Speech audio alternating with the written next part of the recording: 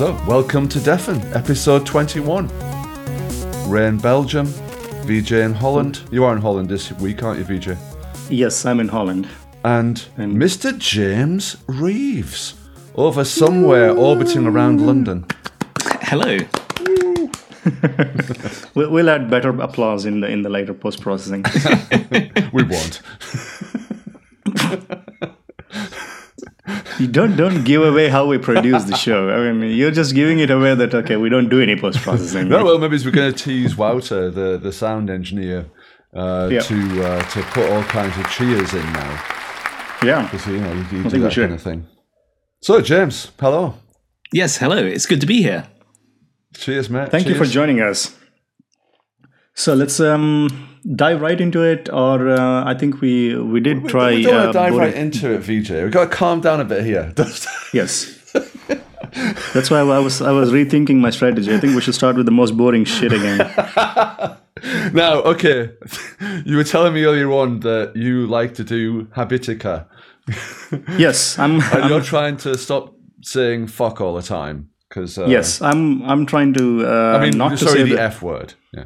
Yes, the F word all the time. So I'm trying to do that. So I use Habitica, which is like a online gamification to-do list thingy. So I have a character there. Every time it loses 1.5 or whatever health whenever I say F word. And I think I'm known to say this thing a lot. So my character is dying a lot, or at least losing a lot of health. So I'm trying to work around it now. But I think James had a good point though, which was you should hook it up to the Amazon Echo or to Siri or something. Or Siri. Yeah. That's true. To keep you properly honest. Yeah. I think I need to buy one of those things, but I'm not sure then, like the entire, that's a nice way to corrupt their big data. But you just connect this to some people and then all they hear is that this kind of crap. That'd be nice. We've got to find some way to undermine this internet spying, that's for sure. Yeah, exactly. I think if there was some sort of a movement like that, right? I mean, you log into Facebook and then you just keep posting completely irrelevant stuff all the time just to confuse their... Well, the funny thing is, I mean, I was telling you earlier on that I did a bit of comedy stuff yesterday. One of the things I was talking about was like the Bible as well, actually, and how, to me, as I was growing up, I lost my belief in God because I just couldn't believe that there would be such a possibility of knowing what everybody is thinking or where everybody is at any one time or what they're going to do next. And it turns out that it's completely possible. Yeah, and we've got it today. And Google are now God, basically. Like the Christian version of God now exists in Mountain View. And that is pretty scary, because I always thought it was a bit scary that God knew what we were thinking. That's a horrible concept to me. What a horrible God that must be. It must be bored shitless as well. What do you think then, James? Are you a fan of the internet spying thing? Not really. I don't think you'll find many people who will say, yeah, I'm fine with it. I am tempted by the Amazon have the Echo and Google have is it Google Home or something like that? Google Now. Yeah. Google Now, right, Yeah. So those like little things you can put in your home are kind of tempting from a technological point of view. Sure. I have a Raspberry Pi on my desk right now, which I was planning on making my own one of these things. There's an open source project called Jasper where you can kind of set up your own Amazon Echo or Google Now and then kind of code it so that it works on the commands you want. But I haven't gotten around to it. So that's been sitting on my desk for a few months waiting. Well, I see your one Raspberry Pi and I raise it with a cluster. Oh my God. Well, now you know your next project. You just have the cluster of Raspberry Pi trying to figure out whether you swear. So this is a Raspberry Pi cluster of 1, 2, 3, 4, 5, 6 Raspberry Pis. All I've done so far is running Cassandra on it. for no reason. By the way, just back to the echo thing as well. Did you hear that Amazon put out this thing where they would take photographs of people, and they would give fashion advice. Oh, okay. So now you can be, in your bedroom, and you can get photographs of what you're wearing, and it will tell you basically that you're an idiot. You should be wearing something better. And I can't imagine having this damn thing in the bedroom. I mean, it's bad enough having it in the kitchen to time your eggs, but having it to literally time your women's eggs. I mean, this is just absolute disgrace. Why not? Why not? Because it's goddamn horrible. Anyway, James, let's get on to some more interesting shit. Yes. The concept of maybe is the internet spying on us is probably really boring too, because everyone's talking about it all the time. So let's move on to something more interesting. Closure. Yeah. So I think we need to, of course. I mean, James. I mean, most of the people who are listening to this podcast, they don't need any introduction about you, but it would be nice to tell us how did you get into Clojure, or what is your previous experience in the Can I just interject one little possibility there? When we talked to Karen recently, and to Eric, they both had a history of really dealing with terrible, horrible languages in the past. I think it was it Pascal or something like that? Yeah. And PHP. Yes. So I don't know what do you have like a shameful background in some horrible language, James, that you want to admit on air? Well, I did dabble in Java at one time. Ooh, terrible language. Who'd host a language on that virtual machine? Oh my god! Yeah. So I'm proud of you, James. I have a long list of languages because I kind of hopped before I came to Clojure. I tried to pick up a new one like every 6 months or so. Okay. Before I came to Clojure, I was learning Haskell, which I stuck with for about a year. And if you haven't learned Haskell, I'd recommend it, because there's nothing that makes you feel stupider than having like 5-10 years of programming under your belt and coming to Haskell and realizing that you're a moron. So I did Haskell for about a year. For the first 2 months, and it was undermining your ego so much that you just gave up in the end. It undermined my ego for about 2 months. I think that was quite good. It kind of cut down the hubris I was feeling before. Right. But I like sticking with things I don't understand. So, which maybe means I don't understand Clojure. So I don't know why you have me on. But so I stuck with Clojure with Haskell for about a year. For the first couple of months, I remember being completely flummoxed by everything, and then things slowly started to click into place. And after I had learned Haskell, or at least as far as you can learn Haskell in a year, I think it's kind of one of these things that takes a lifetime to really master. So you got to a point where you could actually print "Hello World." And by the end of the year, I could print print "Hello World." In fact, I was actually writing, because this was years ago, back in 2006, 2007, before GitHub, because I don't actually have any of my Haskell code up on GitHub. But I was building. There was very little software in Haskell then for building web applications. So I was trying to, my first kind of big project was to build a HTTP server in Haskell.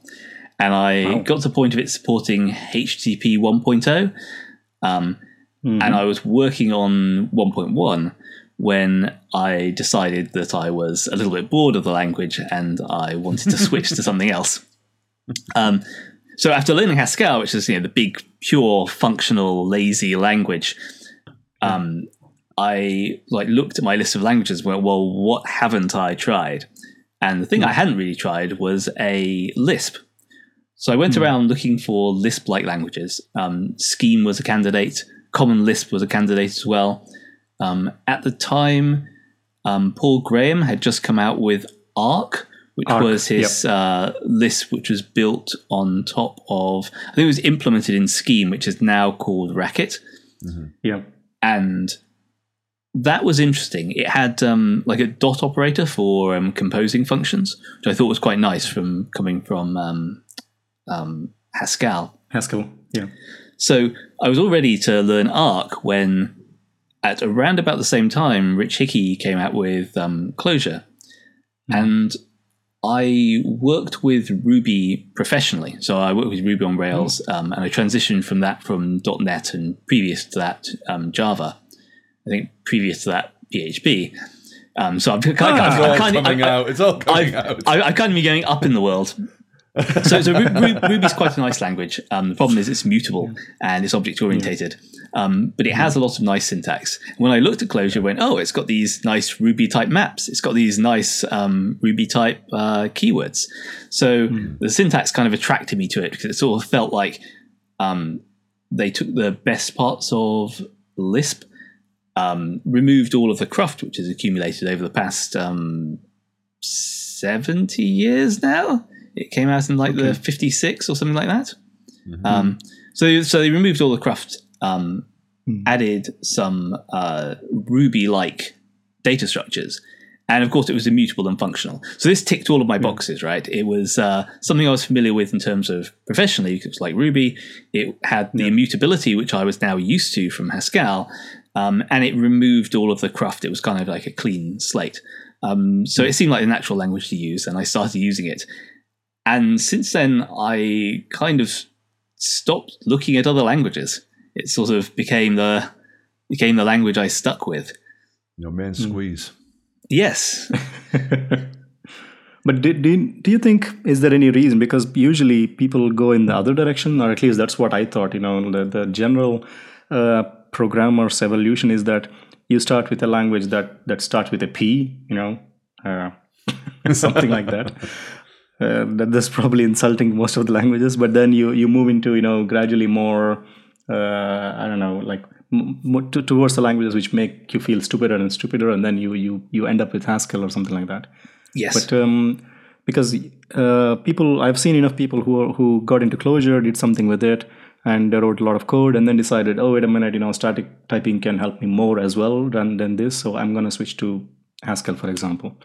So how did this transition happen for you from static to Clojure, and then deciding that, okay, Clojure is my thing now? It might have been that I did Haskell first and then Clojure second, which is why I'm sticking with Clojure. But I think it's more to do with how Haskell and Clojure approach the problem of stopping things going wrong, right? So I think the evolution of programming languages, or what makes a programming language good, is how fast you can program complicated stuff in it, but more, how do you stop things going wrong? So if you're programming in something like assembly or C, you have a lot of things which can go wrong. And as you kind of get to languages at a higher and higher level, they have more and more tools to stop things going wrong. Programming at a higher level itself, like writing less code, can stop things going wrong. There was, I think it was in the Mythical Man Month where they did some experimentation with what causes bugs. And they found that there was a more or less, it was more or less independent of language, but they found that there was a fixed number of bugs per line of code. So the fewer lines of code you had, or the more expressive your language, the fewer bugs you'd create. That's maybe because you're reusing things, right? You don't need to, if you're in a sort of more primitive language which has loops, if you're building a sum function, you've got to sort of create it manually. Whereas in Clojure and other functional languages, you use something like reduce. And that eliminates error because you're using a tool which has already been created, which has been tested multiple times, which is part of the core library, rather than writing it yourself each time.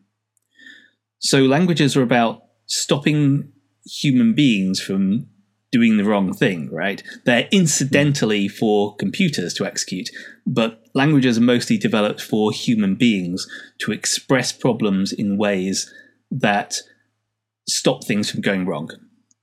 And Haskell and Clojure have two different ideas about how to stop things from going wrong. Haskell's idea is we're just going to build this framework of types. And if you stick within this framework of types, then you're limiting what can go wrong, right? You can't return the wrong result if the function says int. You can't access IO if it's a pure function. The type system is not just an aid for the compiler, it's also a way of structuring your thinking, right? In Haskell, when you're creating a program, you're typically starting off with the types. You map it out with this sort of this exoskeleton, which you construct first, and then you fill in all of the organs later on. Maybe the problem with that is that you can't expand out of the skeleton you've created. Clojure has a different idea, and that's that things go wrong because they're too interconnected. The more things that are interconnected, the harder it is for our brains to figure out what all the consequences of actions are. And this struck me as a more accurate, or perhaps based on my, I mean, this is all subjective, but based on my experience, it wasn't so much the types or the structure that caused me a problem, it was the interactions between things. So when Rich Hickey came out with his talk, Simple Made Easy, that struck a real note with me, right? The Clojure is structured around this idea of reducing interactions means reducing the amount of things that can go wrong. It's the only language I'm aware that really pursues this as a philosophy, and it's something I've really bought into. And maybe that's why I've stuck with Clojure so long, because it's not the language so much that I fall in love with, but the philosophy that a language is developed around. Right, so it's a kind of culture, isn't it, really? Because that's what you're saying, isn't it? That with these strongly typed systems and higher kind of type systems, that it's the algebra is trying to do good things like through mathematics, basically. Whereas with things like dynamically typed languages like Clojure, or even Ruby as well, it's more social. It's more kind of cultural, and you kind of have to follow the way. That there's nothing inherently in the language which makes it like that, actually. Yes, maybe. I think there might be a way of creating a statically typed language that follows Clojure's conventions. But Clojure actually, there is a language called Lux. I think someone from probably Argentina or somewhere in Latin America, someone is developing right now. That is Lisp, but essentially statically typed Haskell-based sort of thingy. I'll send you a link on Slack later. So that is. But that's the opposite of what he's saying now. using Clojure, but ML-like Clojure. Yeah, I mean, it's more like it's more like Clojure is about reducing the interactions between components. Yeah. And this philosophy results in pure functions because pure functions only rely on their arguments and their outputs. Yeah. But it also encourages data which only relies on itself. Whereas Haskell is more about restricting what you can do with types, right? It's not about restricting the interactions per se. It's about restricting what you can do in the moment. So I guess it's more like whether you restrict the individual or whether you stop the I mean, you're going for a kind of police state analogy here. Go for it.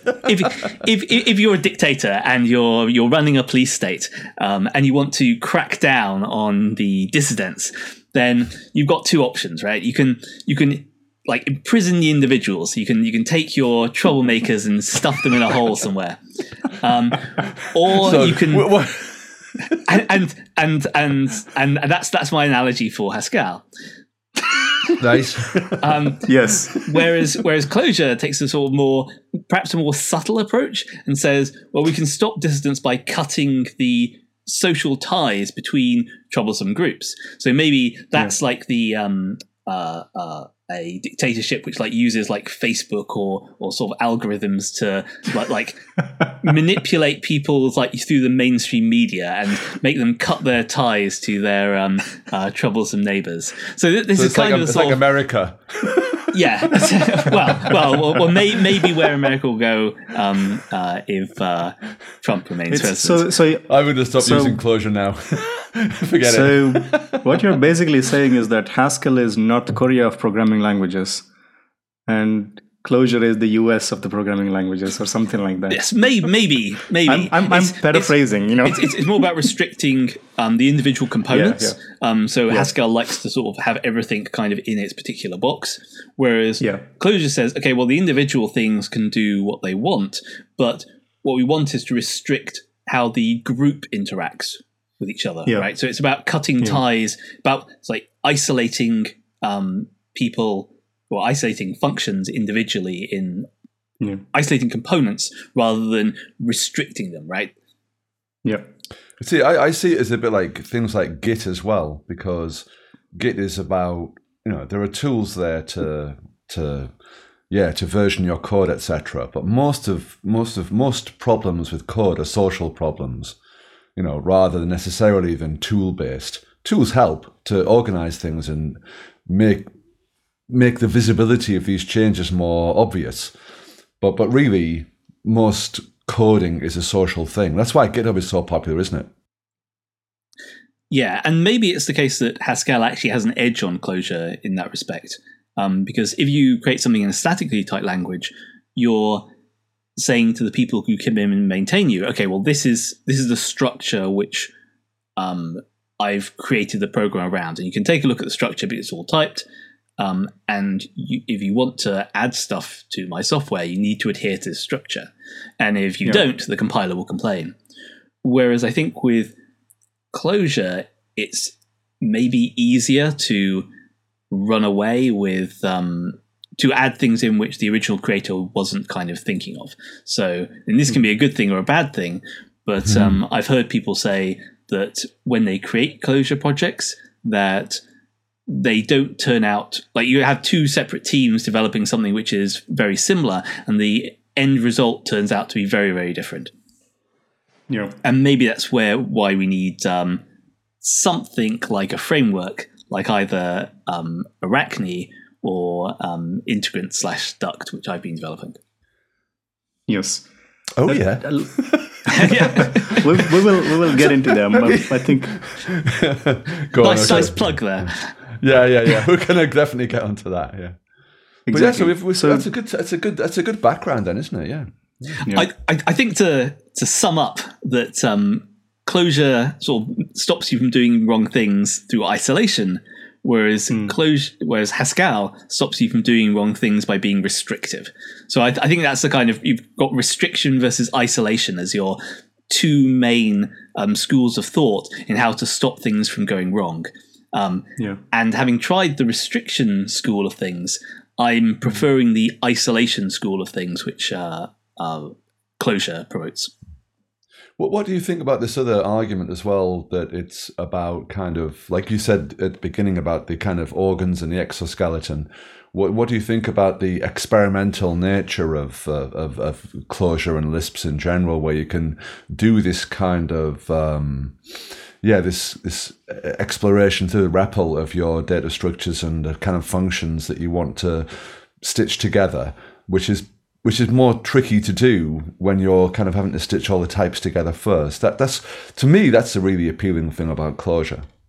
Yeah, and I think I agree with you there. I'm much more into, I mean, that's why I've never really gone on with test-driven development. I kind of prefer to take an exploratory approach and then develop the tests afterwards. And Ruby had, or at least when I was developing, it had this culture of test-driven development, which I never really got on with, because it felt like putting the cart before the horse, that you've got to have your design fixed before you actually start developing. And it seemed like that was maybe the wrong way to go about it. Yeah. So right now, I'm curious about your process of developing software because, of course, you used Haskell. Then in Haskell, it's a completely different way. As you said, first you start with the types, and then you fill in the types, and then define everything to be undefined, and then figure out the whole interaction between the types, then start putting in the code. So what is your, if you start with a problem or a thing that you need to build with Clojure, how does your development cycle look like? Probably the opposite of what you described. So absolutely nothing like I do it in Haskell, which may be why I switched to Clojure, because I didn't like that approach. So I like to sort of take a exploratory approach, taking a small function first of all, writing it out, having a REPL open so I can test it, and figuring out getting something minimal working. And if it's in the wrong direction, just delete some code, add in some new things. So it's more exploring what I can do. And then gradually something will take shape and I'll have some idea of where to go. But a lot of the initial part of writing a library is as much deleting code as adding code. Yeah. So on that note, we're talking about the development cycle. So Emacs or something else? Oh, God. Emacs, I'm afraid. I did use Vim when I was developing Ruby. I tried to use Vim. This basically. Yeah, I tried to use Vim a little bit with Clojure. But I like learning new things. So I went, okay, well, this is my opportunity to learn not just Clojure, but Emacs as well. So I found out that there was another Vim project which I can't remember the name of, but I quickly switched to Evil Mode on Emacs, which is almost like a better Vim. The only thing I can complain about with Emacs is that it has a really Byzantine way of updating its screen. So it kind of pretends that its screen is a terminal, and it's and then it keeps redrawing. It's a complete mess basically. But that's the only thing I'd complain about. It means that smooth scrolling doesn't really work on Emacs, even with the Mac OS kind of built version of it. Did you use the Railway Cat version? There is yes, I do. So I use the Railway Cat version of Emacs for Mac, which has smooth scrolling, but the CPU just spikes whenever you try it, because it's true. Just it's redrawing the same thing over and over again, rather than caching any of it. And I sent an email to the creator as well saying, is there anything we can do about this? And his answer was, well, no, because Emacs draw code sucks. So Emacs sucks. That's the point. Yeah. I have been CPU. Yeah. 8 megs and constantly swapping was the that acronym for it, wasn't it? I think nowadays 8 gigabytes and constantly swapping. We moved to the next level now, and 8 terabytes, and it's a big data editor now. Emacs. Your Mac boots directly into Emacs, doesn't it, VJ? Pretty much. That is a full screen. I have been interested in Atom recently because that has Vim plugins, and it has a very nice Proto REPL is looking nicer each day, and the Vim stuff is looking quite nice as well. But it's not on the same level as Evil Mode or Cider. Yeah, that's true. I mean, I used Atom as well, and I like the concept of it, but it's so slow. Just typing stuff is slow, and that is, you can't have that. You cannot have that. You cannot have it where you're typing stuff and it's not coming on the screen from an editor. That's not allowed. That is a fundamental thing an editor should do. I'm just typing something, just put it in there. It has to be on the screen. Come on. Anyway, right, fine. Yeah. So you're using Emacs, and obviously, that is the main reason for your extreme productivity of almost 90 Clojure libraries. I don't know how you write this stuff. So there is almost, that's what we were just discussing before the show, that you almost have 100 Clojure libraries. So how do you? Of course, you're using Emacs. That's the reason why you're producing it. But what is the real reason? Or what is the auxiliary reason? So a lot of them are very small, like a few hundred lines of code at most. I think my smallest library is 3 lines of code. And that's just that was a library for doing a constant time equality check for cryptography purposes, which I thought was probably something I should put in a library because I don't want to keep writing this code and make a mistake. Because if there's any code you shouldn't make mistakes in, it's cryptography or any code to do with security or cryptography. So a lot of libraries are quite small, like a few hundred lines of code. The other thing is I quite like writing open source libraries. And I'm a contractor, which means I don't have a 9-to-5 job that I have to work with as well. So I have a lot of time between contracts, which I can use to work on open source projects. So you've got quite a few equivalents of left pad in the claw jars then. Oh yeah, no, that's crypto equality is my only left pad equivalent. And hopefully that's justified because cryptography kind of has its own rules. Yeah, you want a lot of testing on that thing. Yeah. But do you know chronologically what is the first library that you started writing in Clojure? Do you remember? Yes, it was Composure, and I started writing that in I think April 2008. I'll need to check the history. Yeah. Wow. But the original Composure looked very different. So I started off with Sinatra, which is a Ruby library. The Ruby thing, yeah. And the first, because Clojure didn't have any web stuff at all then, Composure was effectively like a batteries included thing. So it was based on top of servlets. It would actually generate a servlet directly. It had like cookie code and parameter parsing code and all of this. And it was essentially based directly off the Java servlet stack. And then a chap called Mark McGranahan contacted me and said, I've been thinking about this abstraction layer for Clojure, which I'm calling Ring. And at first I was skeptical because I went, okay, well, you're adding a abstraction layer on top of the abstraction layer that Java has. Like, we're just piling abstraction. I've already got this abstraction layer. It's called Java servlets. They work fine, right? And he goes, no, they're rubbish. I kind of go, when once I actually looked at Ring, I went, yeah, you're right.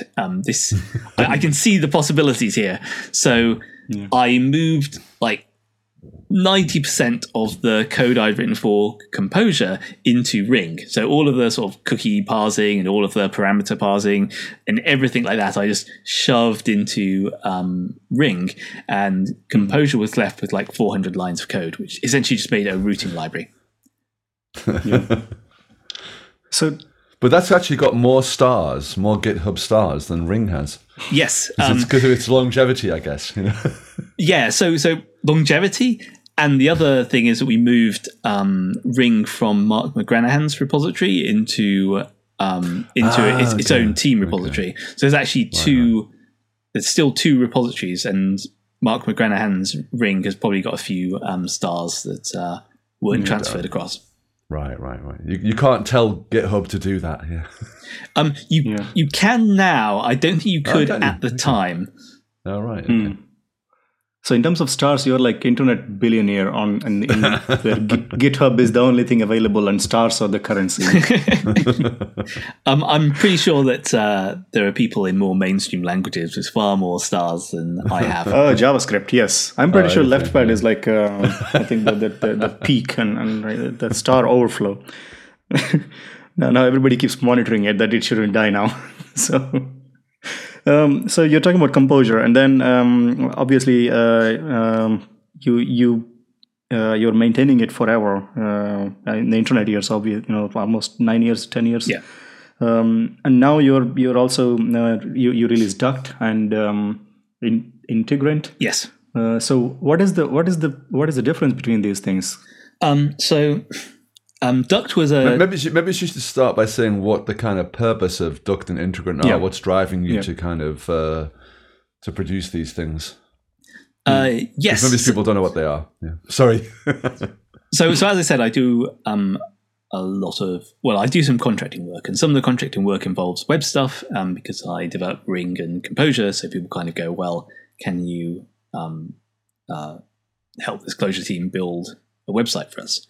So I've been doing a lot of, and pretty much all of my previous jobs as well were to do with designing websites. So this has been my sort of full kind of job history. Yeah. And Duct started out as a template for what I thought a closure web site should, or web application should be developed as. So originally it was a template similar to Luminous, but it was very component based. So it uses, or it used to use, Stuart Sierra's component library, which is a micro framework for structuring applications.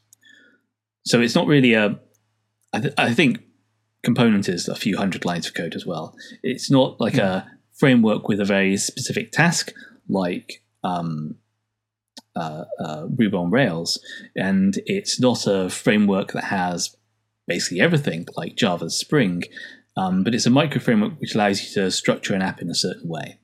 And it provides a life cycle, so you can start and stop things. It provides some introspection into what's running on the system, so you can inspect the system and say, okay, what's running these components here. It provides like dependency resolution. So before starting the web server, it might start the database, which is needed by the web server to serve things. And it also allows you to have more than one instance of a system running at one time. So your system isn't limited to your application. You can be running multiple ones at once, which gets useful for testing, right? So you can have a system running which you're currently developing on, and then you kind of go, actually, I want to test some stuff. I'm just going to pull up another system to test it in some way. So those things quite appealed to me. And then after watching some of Stuart Sierra's talks, I liked the idea of components. And then that led to me writing a template around it, which was Duct. And then as I started to write Duct, I think the first thing was I was working with a chap called James Conroy Finn, and he mentioned to me that wouldn't it be nice if, he said that the problem with templates was that after you had created them, you were kind of stuck with whatever they were, right? There was like a static thing. You create your project, which has you create your project from a template, and then you're stuck with whatever the template has. You can modify the code, but there's no easy way of saying, oh, the template's updated. How are we going to update? How are we going to pull it in? How are we going to update our code base? So I was starting to thinking of ways of using generators, which are from Rails, where you could like create you create your in Rails, you create your framework, your new project, and then you can use generators to create new database migrations or new controllers and new models. So I was taking that kind of approach in a kind of closure way. And then I think Henry Garner mentioned later on that he quite liked having configuration in a file which he could take a look at. And up until that point, I was pulling in configuration from environment variables, and I kind of went, well, actually, the configuration I have is very limited. I don't have a lot of configuration in my application. I just need a port and maybe a few other things. And Henry said, well, that's true now, but maybe you want to alter things that could be configurable, like the number of threads in your server or various concurrency settings, right? If you have a very large configuration, you can tweak all of these individual settings. And that appealed to me well. Right? The more stuff you can put in a data structure, the less stuff you have in code. And that's good for isolation because a data structure can't be altered, especially a mutable data structure. It only depends on itself, whereas code is sort of interconnected everywhere. So the more stuff I could pull out of code and into a data structure, the better. So then I created like a configuration for Duct. And from there, I started running into problems with component because I'd have a configuration and then I'd try to produce from that configuration a structure, a system of components, which I could then run as an application. And the problems I had with getting component to work with that led me to develop Duct. Led me to develop Integrant.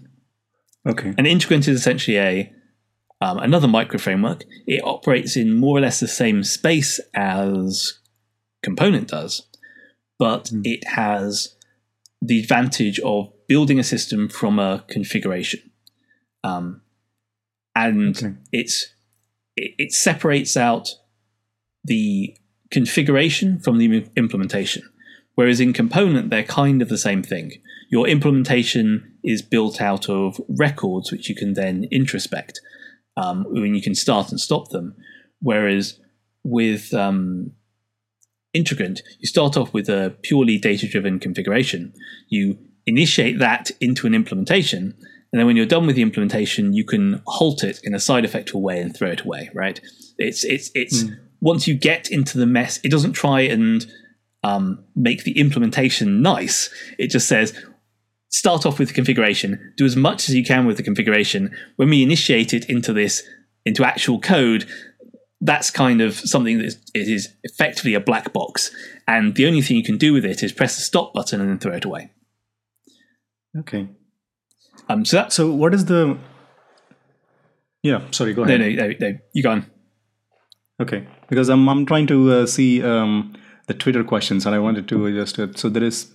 I think we should say who is asking this question. There is Ikuru K, some from Japan. Wow, people from Japan asking questions on DefN. My life is complete now. So unlocked for sure. Yeah, exactly. So he or she is asking about your opinion about Arachne and Pedestal. What do you think of them? I mean, there are different kind of, I don't know, quote unquote frameworks in Clojure world, right? And yes. So what do you think of Arachne and Pedestal? I'll start with Pedestal because that's the easiest one for me to get out of the way. Yeah. Pedestal is similar to Ring, and it actually uses some of the functions in Ring. So it depends on Ring as a dependency, but it doesn't use Ring middleware. It has its own concept of interceptors, which are more flexible than Ring's middleware, also maybe a little bit more complex. It's very much geared up to handle asynchronous connections. I mean, it can handle synchronous stuff, but a lot of the design, at least my impression of it, is that it's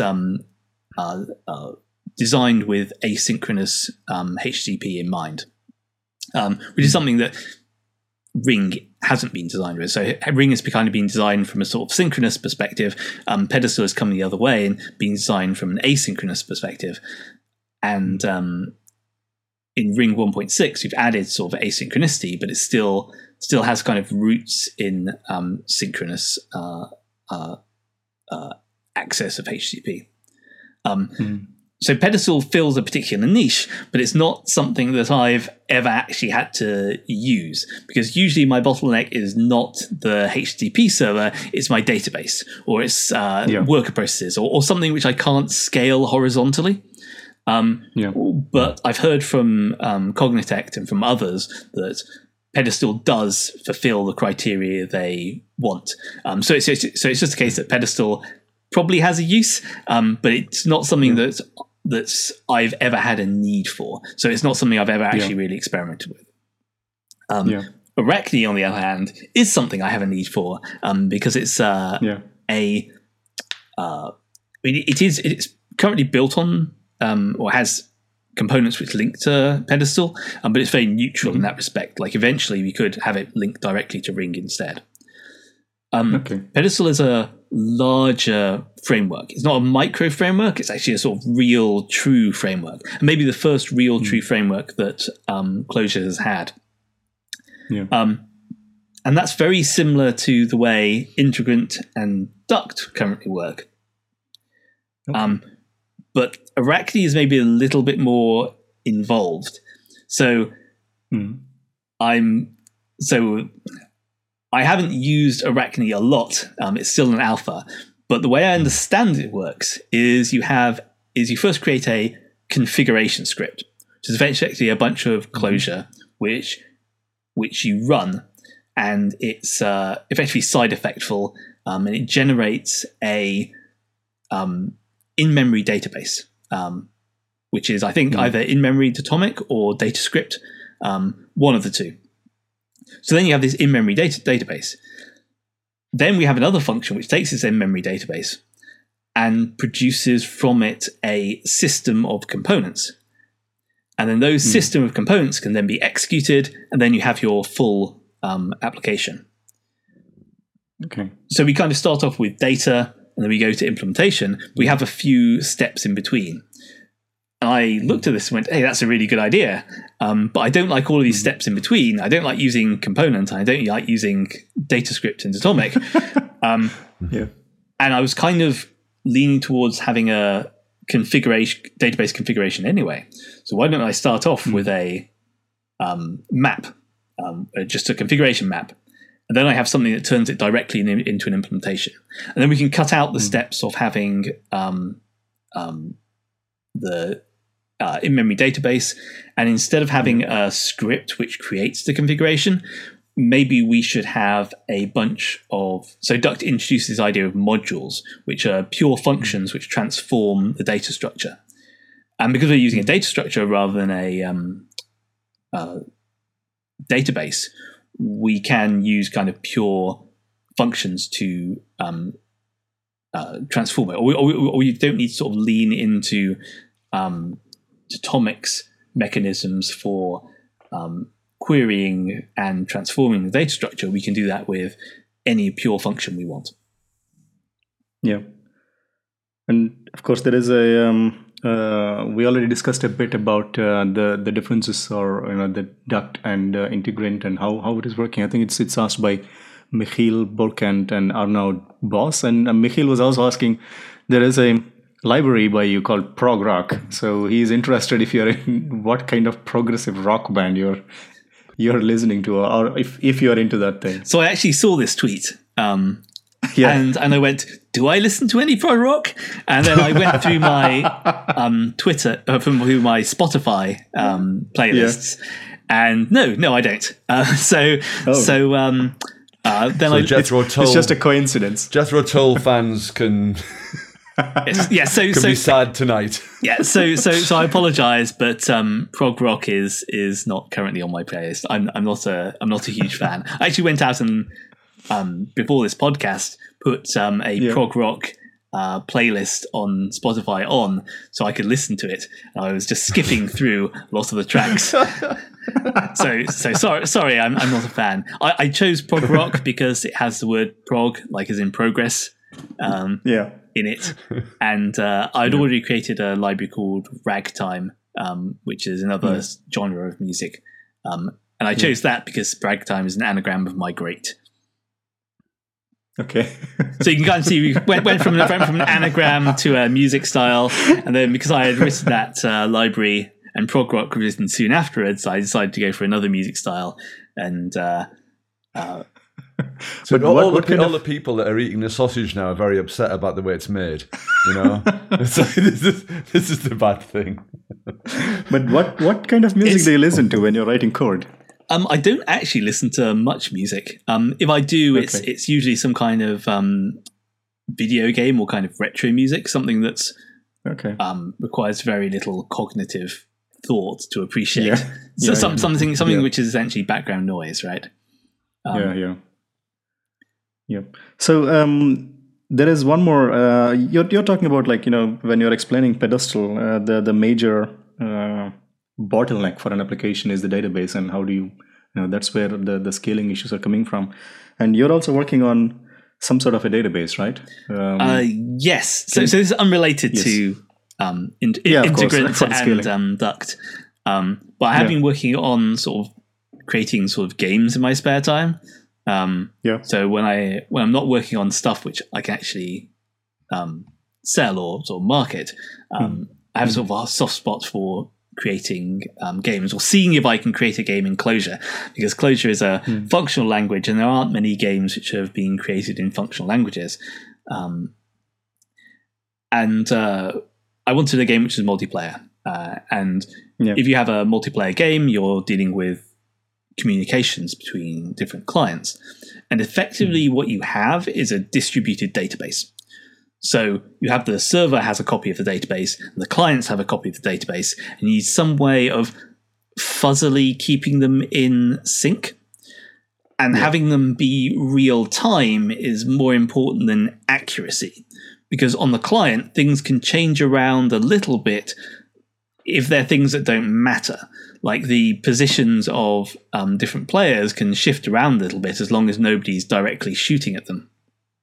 Mm-hmm. So I created a distributed real-time database called Ition, which is an old name for a slower-than-light particle. And that was appropriate because when you're developing multiplayer networking code, you're essentially running up against the speed of light. Effectively, you're trying to break the rules of the universe, right? Because you're dealing with people who are very far away and they have a certain amount of latency, and you're trying to hide that latency and pretend they're actually much closer to each other. So you're just trying to sort of make it seem like you're effectively having faster than light communication when you're not. Yeah, that's the nature of computing, though, isn't it? To lie and pretend and to cheat the universe. Does anything ever get saved to a disk? I wonder. That's true. Does it matter? Does it matter as long as the computer is on? Yeah. I mean, I guess that's what you want, right? You want to filter out the stuff that doesn't matter, and you want to sort of get rid of those things and say, well, maybe it doesn't matter if we save it immediately, but if you get it wrong, you might end up with something like MongoDB, which has a maybe undeserved reputation for losing data. Certainly on this show, yeah. I think if mathematicians can pretend what the square root of -1 is for the win, then we can do that kind of shit as well. Yes. Yeah. Just pretend what's inconvenient doesn't exist and just move forward in the hope that it actually won't really matter. And it turns out that's probably true. So, I mean, you have the normal real databases and imaginary databases. Yeah. And you keep on looping around them until... Exactly. So, apart from writing Clojure code, I mean, what else do you do? I don't know if you can find some other time between writing so many parentheses all the time. Well, so a lot of I like programming, so I do that a lot. Other stuff I do on the computer as well. So video games and things like that. Which maybe explains why I've kind of been creating some games in my spare time. Or at least what sort of games do you like, James? I have maybe a wide variety of genres which I work on. So first person shooters, real time strategy, the kind of MOBA genre which is out there. Anything multiplayer. Playing a lot on Tabletop Simulator recently. Like the board games there are really quite nice. Okay. When I meet up with like every 6 months, I meet up with a group of friends and we just play board games for about a week. So Tabletop Simulator has helped fill in the gaps between that. It's a program that allows you to effectively play like cardboard board games over the internet. So that's another thing I'm into. Beat 'em ups like Street Fighter or more obscure ones. So yeah, that's outside of the computer. Maybe not so much. I probably should get out more. A few years back, I had a go at doing a climbing course. That went quite well. I have been trying to do more hardware stuff, like so I've got a Raspberry Pi, which I will at some point install Jasper on, which is an open source Echo / Google Now sort of replacement. So I kind of want to try that as well.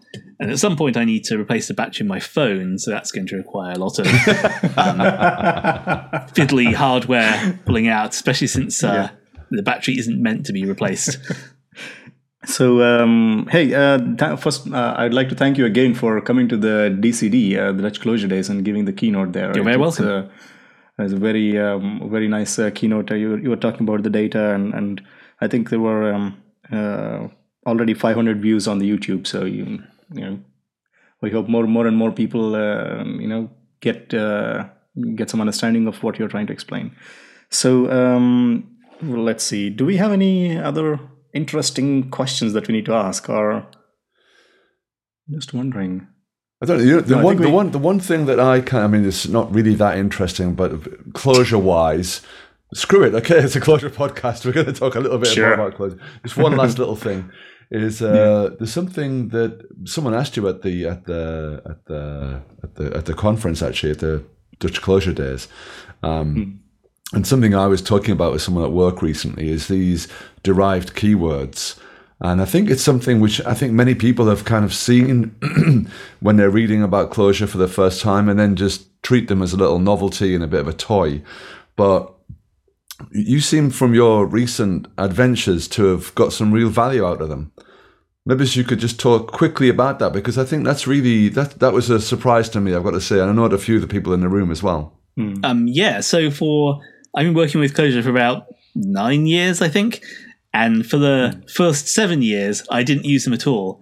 And I thought, hey, it's kind of neat that namespaced keywords can be derived. So you can have an inheritance tree just involving keywords. And it struck me as something which I liked the separation of it, because in object-oriented programming, you have an inheritance tree of objects.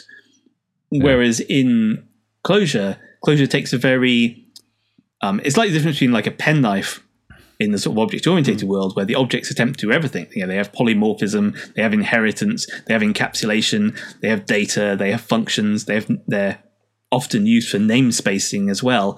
Not in Java, but in Ruby has modules, and Python as well. The modules are objects. So objects are used for loads of things, whereas in Closure, we tend to have very specific tools. We have protocols for polymorphism. For inheritance, we have these derived keywords. So I quite like the way that all of these tools separated out, and they were sort of their own thing. But I hadn't found the use for derived keywords for quite some time. And I thought, well, that's probably because inheritance isn't that useful. Maybe there's some niche cases for it, but maybe not. Yeah. But when I was developing Ition, the real-time database I was talking about earlier, I actually found a use for them, because in games you often have events that inherit from other things, right? You could have something that moves as like a sort of mobile NPC, right? So that might pull in a certain thing of inheritance, and maybe it can be damaged. So that's another sort of structure. And there's a game development sort of pattern called the entity component pattern, which effectively involves creating or pulling in a bunch of components into a single entity. So it's effectively multiple inheritance. So that seemed like a good thing for me to use with derived keywords. And once I'd used it there, I could then see other places. Once I'd actually used it in Anger, I could see other places where it could be used.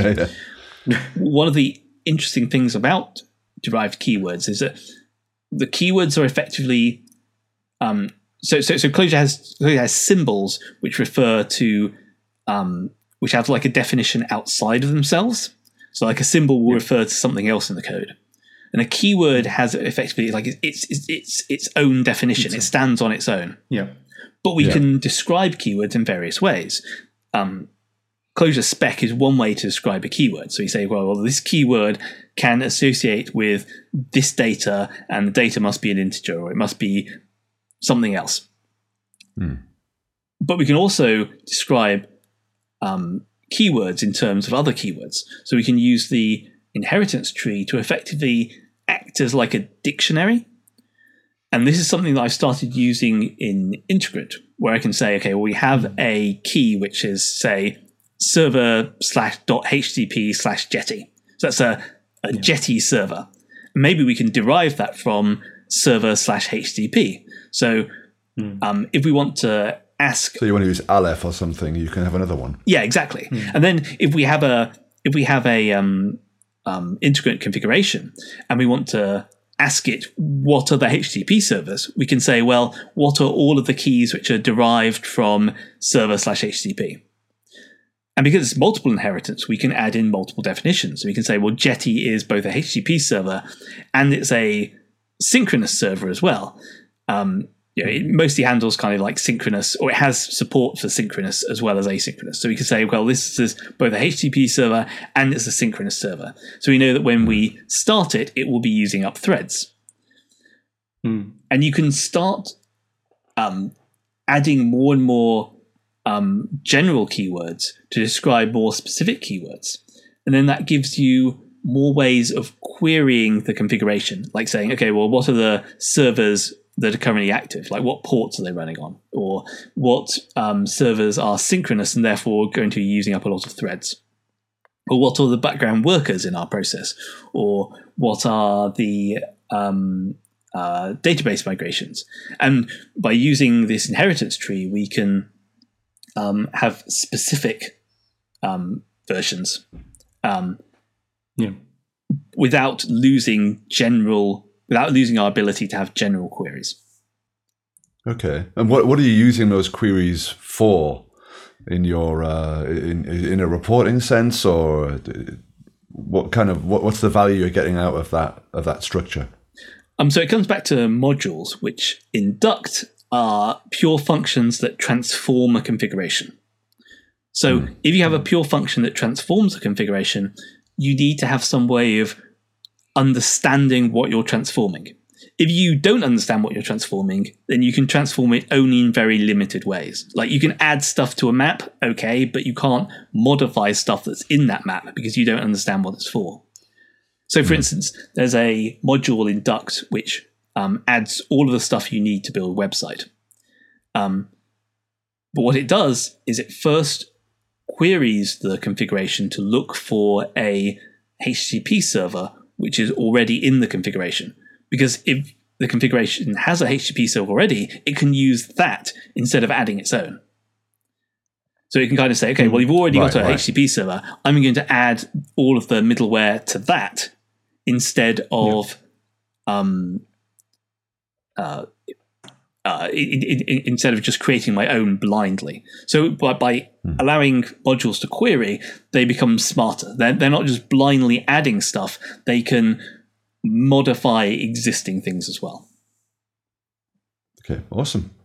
Yeah, sounds really good. I mean, like I say, I think there's probably much more use for this stuff. I think we like you say, we forget all of these various tools that we've got around Clojure sometimes, and it's nice to see a fresh approach to something which I think everyone has just forgotten about. You don't see it much in the wild, so it's good to see it out there. Yeah, and go on. Sorry. What is the status that Integrant is in right now? So Integrant is pretty much stable. It's not 1.0, but it's it's 0.04. So there's probably going to be there might be some breaking changes in the future, but if there are, they'll be very minor. It's pretty much stable.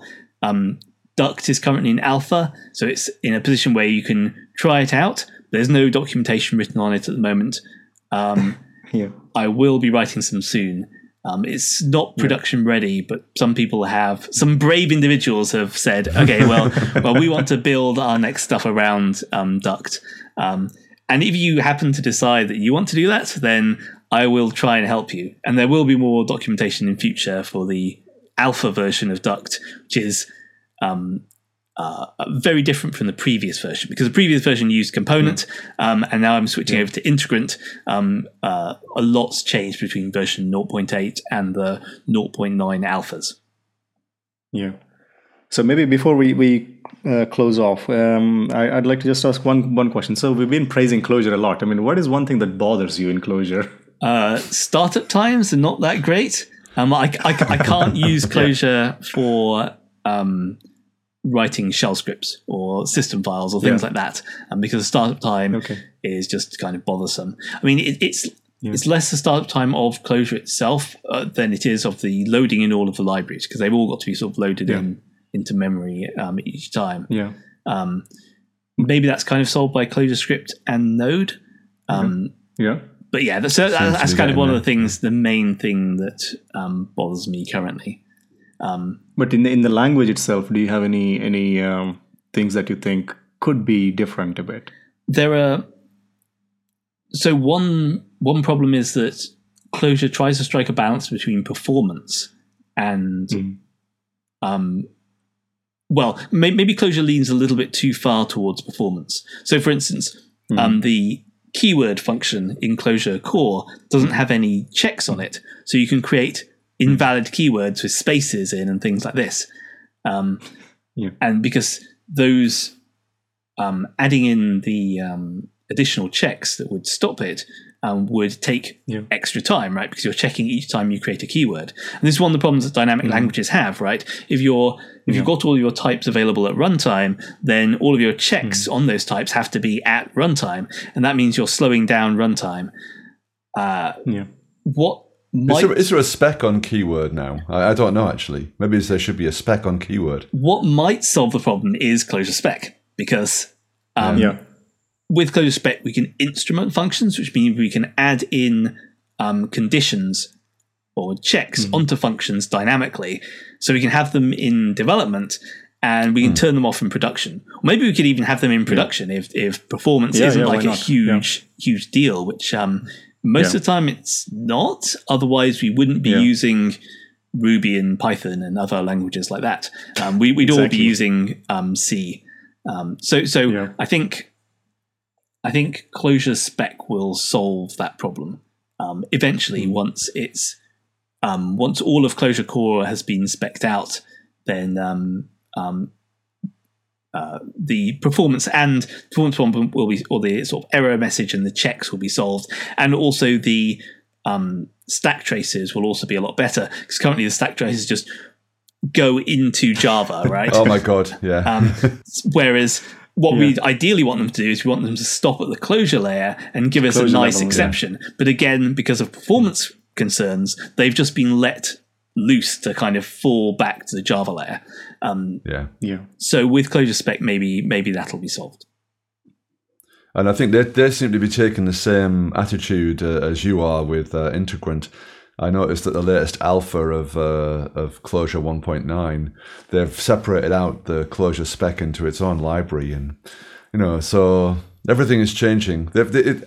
I was hoping it would be settling down by now, but they're still obviously quite hard at work at, and there's still some big rocks to be moved around there. I think it's a smart move to move spec out, because then we can actually have Clojure 1.9 out of the gate while still keeping the experimental aspect of spec, because spec is still very much experimental, and it's better to have it experimental for a while so that we can have more time to think about it and work out what's best, than to settle on something too soon and then be stuck with it for the next 7 years.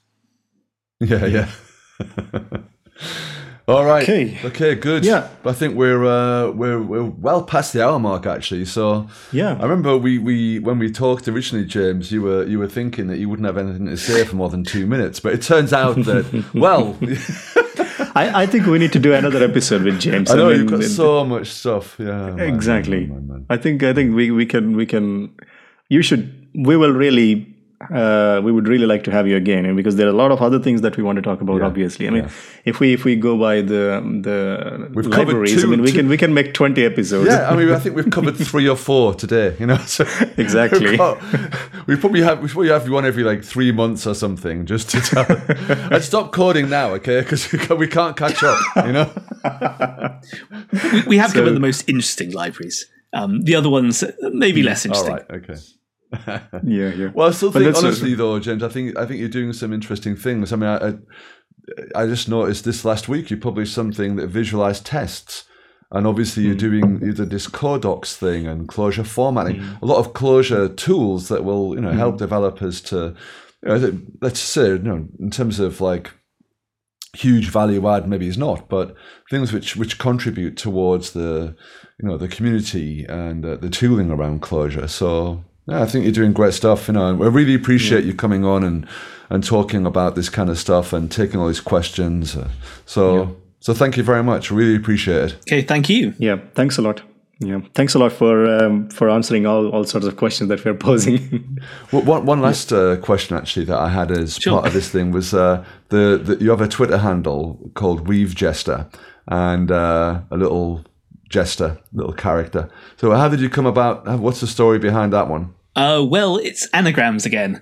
So okay. I was trying to figure out an anagram of my name, So my full name is James Matthew Reeves, and I plugged that into the Internet Anagram server, and I came up with 2 candidates that kind of made sense. One of them was them weave jesters, and I quite like the word weave jester. Yeah. And the other one was meet Jew shave master.